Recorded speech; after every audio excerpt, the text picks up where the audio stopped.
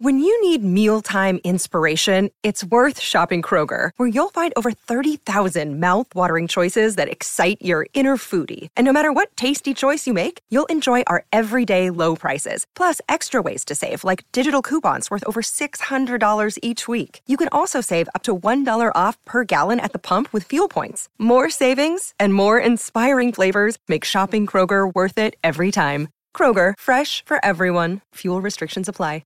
This is Optimal Living Daily, episode 1877, 8 Ways You're Wasting Your Life, by Mark Chernoff of markandangel.com. And I'm Justin Malik, your very own personal narrator today and every day. It's not the typical podcast you would hear because there are no interviews, and it's nice and short, so you can listen daily and start the day off on the right foot. And with that, let's get right to it as we optimize your life. 8 Ways You're Wasting Your Life, by Mark Chernoff of markandangel.com. One of the hardest challenges we face in life is to simply live in our own skin, to just be right here, right now, regardless of where we are. Too often we needlessly distract ourselves with anything and everything: food, booze, shopping, television, tabloid news, online social networks, video games, cell phones, iPods, etc. Basically anything to keep us from being fully present in the current moment. We use compulsive work, compulsive exercise, compulsive love affairs, and the like to escape from ourselves and the realities of living. In fact, many of us will go to great lengths to avoid the feeling of being alone in an undistracted environment. So we succumb to hanging out with just about anybody to avoid the feeling of solitude. For being alone means dealing with our true feelings: fear, anxiety, happiness, anger, joy, resentment, disappointment, anticipation, sadness, excitement, despair, and so on and so forth. And it doesn't really matter if our feelings are positive or negative. They're overwhelming and exhausting, and so we prefer to numb ourselves to them. The bottom line is that every one of us is an addict, and what we are addicted to is avoiding ourselves. Acknowledging this addiction is the first step to healing it.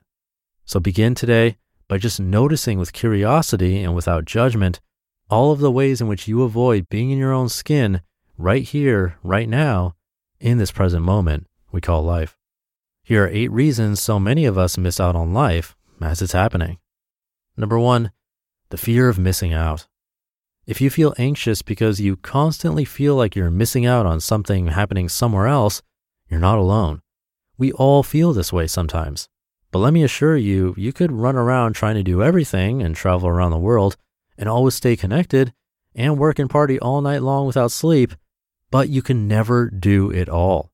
You will always be missing something. So let it go and realize you have everything right now. The best in life isn't somewhere else, it's right where you are at this moment. Celebrate the perhaps not altogether insignificant fact that you are alive right now. This moment and who you are is absolutely perfect.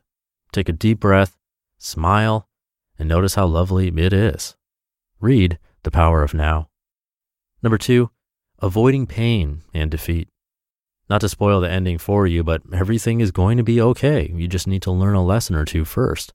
Don't run from the realities of the present moment. The pain and defeat contained within is necessary to your long-term growth. Remember, there's a difference between encountering defeats and being defeated. Nothing ever goes away until it teaches you what you need to know so you can move on to the next step. Number 3, holding on to what's no longer there. Some of us spend the vast majority of our lives recounting past memories and letting them steer the course of the present. Don't waste your time trying to live in another time and place. Let the past go. You must accept the end of something in order to begin to build something new. So close some old doors today, not because of pride, inability, or egotism, but simply because you've entered each one of them in the past and realize that they lead to nowhere. Number 4, retelling a self-defeating story. If we continue to repeat a story in our head, we eventually believe that story and embrace it, whether it empowers us or not. So the question is, does your story empower you? Don't place your mistakes on your mind. Their weight may crush your current potential. Instead, place them under your feet and use them as a platform to view the horizon. Remember, all things are difficult before they are easy. What matters the most is what you start doing now. Read Awaken the Giant Within. Number 5, attempting to fit in by becoming someone else. The hardest battle you're ever going to fight is the battle to be you, just the way you are in this moment. We cannot find ourselves if we are always searching for or morphing into someone else. In this crazy world that's trying to make you like everyone else, find the courage to keep being your awesome self. Be your own kind of beautiful right now in the way only you know how. Number 6, the picture in your head of how it's supposed to be. What often screws us up the most in life is the picture in our head of how it's supposed to be. Although every good thing has an end, in life, every ending is just a new beginning. Life goes on, not always the way we had envisioned it would be, but always the way it's supposed to be. Remember, we usually can't choose the music life plays for us, but we can choose how we dance to it. Read The Last Lecture. Number 7, berating yourself for not being perfect. Don't be too hard on yourself. There are plenty of people willing to do that for you. Do your best and surrender the rest. Tell yourself, I am doing the best I can with what I have in this moment, and that is all I can expect of anyone, including me. Love yourself and be proud of everything that you do, even your mistakes, because even mistakes mean you're trying. And number 8, waiting and then waiting some more. Stop waiting for tomorrow. You will never get today back. It doesn't matter what you've done in the past. It doesn't matter how low or unworthy you feel right now. The simple fact that you're alive makes you worthy. Life is too short for excuses. Stop settling. Stop procrastinating. Start today by taking one courageous step forward. If you're not sure exactly which way to go, it is always wise to follow your heart.